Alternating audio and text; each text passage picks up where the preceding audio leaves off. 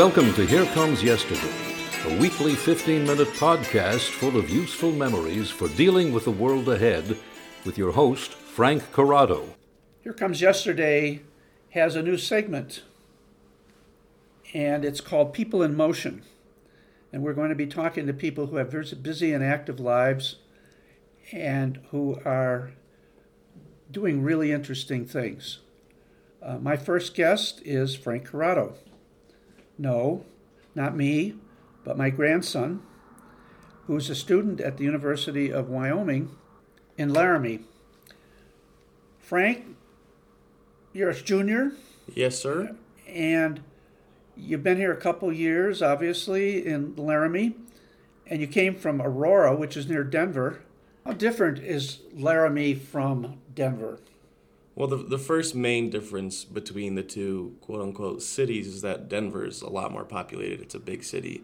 And you come to Laramie, which is only 2.5 hours away, and there's 33,000 of us, and 12,000 come straight from the university. So that's the main difference. And then another big one is diversity, of course. I come from a high school that's fairly diverse in the students that go there. And then you come to a school like UW and Laramie, and I mean, it's Wyoming, so the diversity is definitely a lot lower, just a lot of white students in general compared to what I'm used to. And I'd say another big difference is most of the students here are super outdoor focused because we have the Snowy Mountain Range, Medicine Bow, just a whole lot of different state parks and national forests. There's lakes. And back home, coming from Denver, we didn't have all that. We had one state park shoved kind of in the middle of the city, which is kind of odd. Do the students that come here, are they mostly local? Yeah, a large majority of the students do come from Wyoming itself.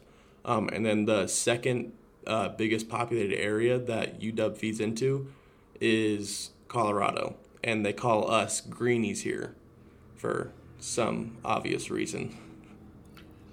So what's the atmosphere like? Denver has become, over the years, a very kind of urban area, even though it's close to the mountains. What's the feel like here? I know you call yourselves the Cowboys here at the University of Wyoming. Is that true? Is Denver a big city and Laramie a big cowboy town? Laramie's definitely a big cowboy town, I would say. You go out, we have Wednesday night dance night at the Cowboy Dance Hall, where you swing dance, you line dance. That's a pretty big thing in town. And then you're not going to go anywhere without seeing at least one person in a cowboy hat with their bootcut jeans on. That's just a pretty common thing for Laramie. When we were out last evening, we were sitting in a restaurant, and a train came flying by at about 70 miles an hour, I would say, just like across the street from us almost. So there's a lot of commerce going on here. What kind of a economy does Laramie have, and Wyoming in general? Well, Wyoming in general is definitely has an economy that's focused on fossil fuels. We have a lot of coal and natural gas coming from all areas of Wyoming, up in Gillette and some other places. Have huge productions of coal, and we have a steam engine that goes all the way across country in Wyoming, carrying coal to all different places. The steam engine, though, is more of a tourist thing, isn't it? Not that I know of. In my Discovering Life Science class, we took a look at it, and we're talking about energy for life and how that basically Wyoming's coal plays a big part in just the overall fossil fuels for the whole United States. So that steam engine actually carries a large majority of our coal all the way across country, and it's the biggest, most powerful one running in the United States. Didn't know that. You're telling me here that the lifestyle has changed.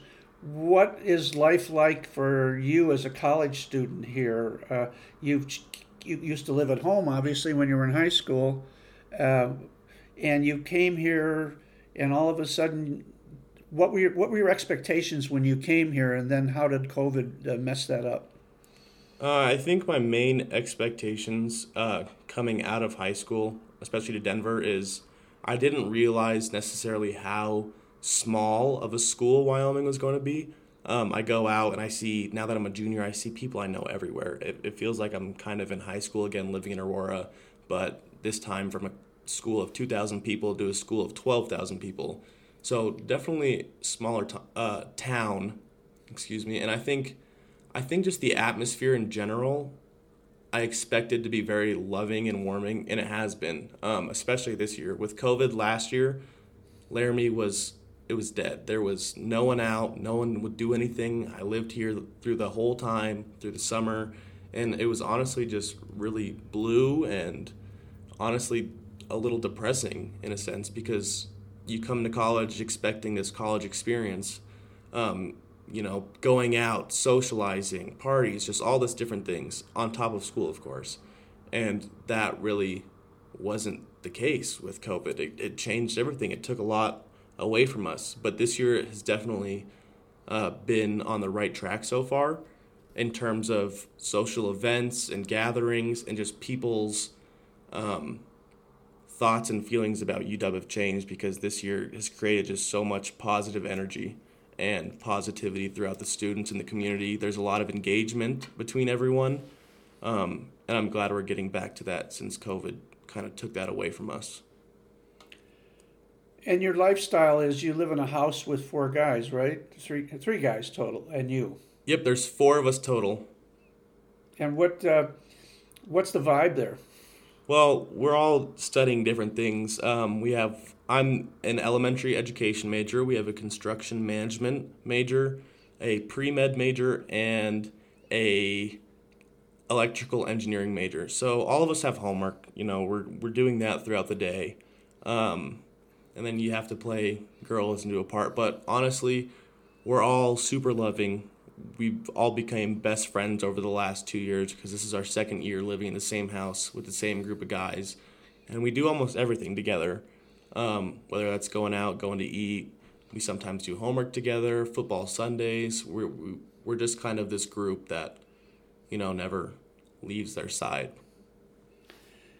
You said you were majoring in elementary education. Now, you're a kid that was highly high achiever in both high school and grade school. I believe when you were in grade school, you got this Outstanding Student of the Year award as a 8th grader. You went into high school.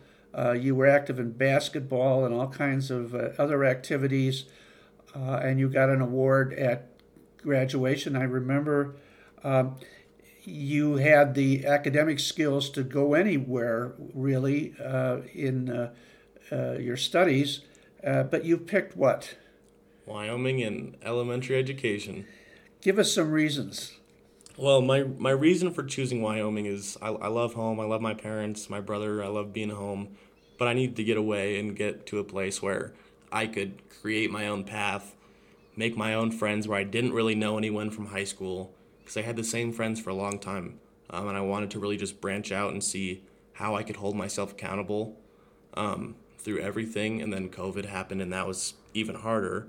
And I think my main thing for choosing elementary education is just ever since I was young, I've just had this ability to connect with children, whether that's, high school children, but mainly younger kids in elementary. And then for the last 4 or 5 years, I've been working different jobs that have all been associated with doing after-school programs and summer programs for these elementary age children. I just kind of fell in love with it. I mean, it's just so positive all the time. I get to teach, which is amazing, and just better our nation's future. And there's nothing really more I feel I could do with my life, because it's not all about making money. Like, I want to have a job that I enjoy doing, that I don't really have to feel as if it was a job. And that's kind of what elementary education has brought me so far. That's really amazing, because there are very few men in elementary education. Do people keep telling you that? Yeah, and it's fairly evident in my classes. I'm one of 3 boys in most of my classes. Sometimes I'm the only guy, so I see it everywhere. Anytime I talk to an educator themselves, they say you'll have no problem finding a job because you're a male in this specific part of education. So, I'm excited for it. I'm not really worried about necessarily having to find a job because of all the different external people telling me how easy it'll be for me to get a job.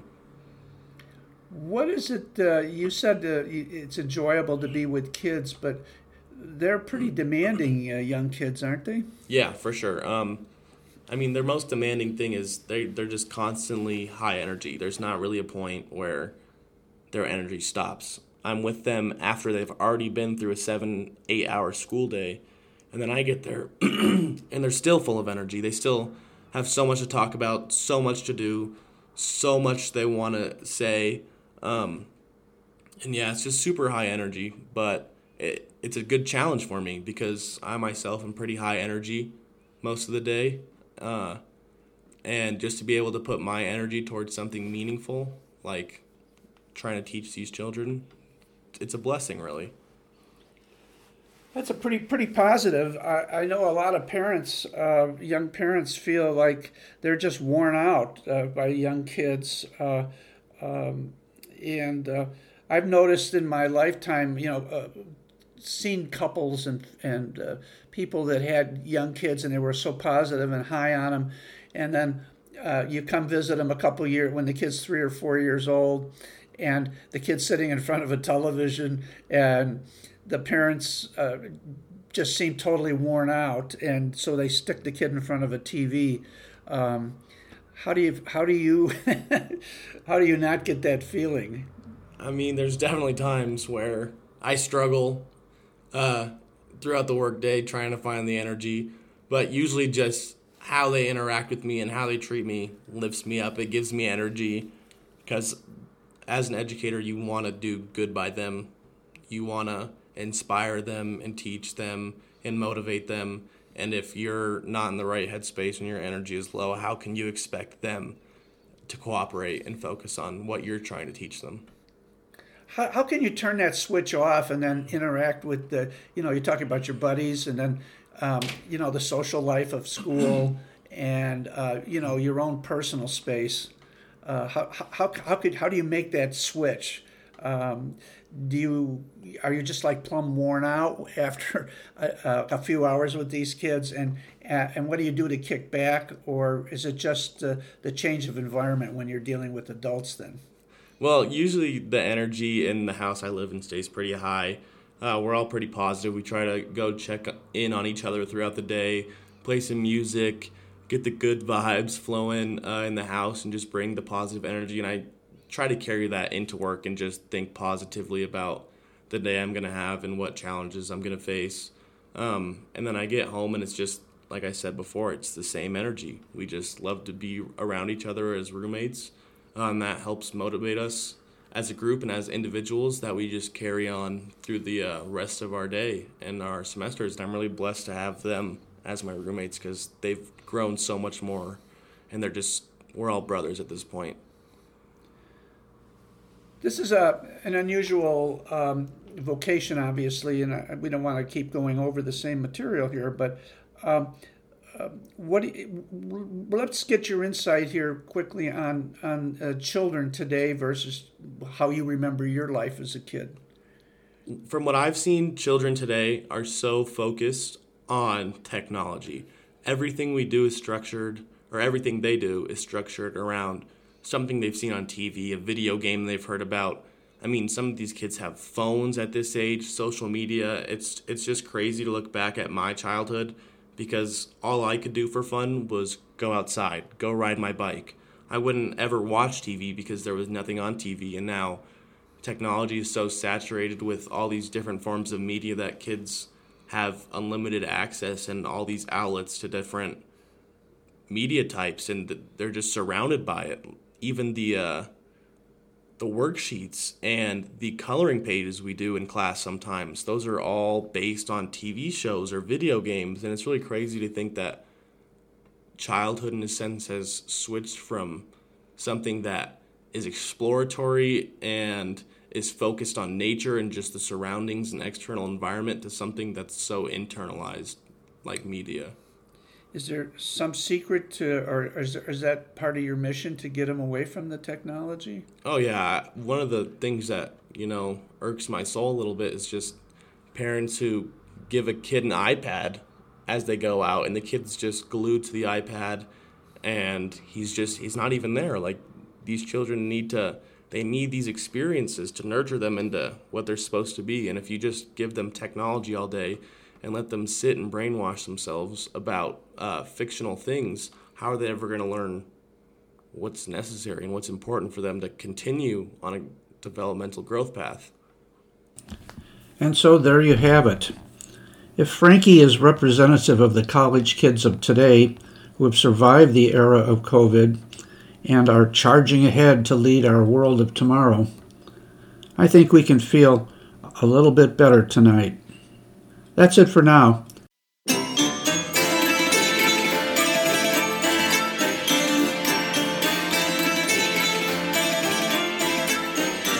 You've been listening to Here Comes Yesterday, a podcast full of useful memories for dealing with the world ahead.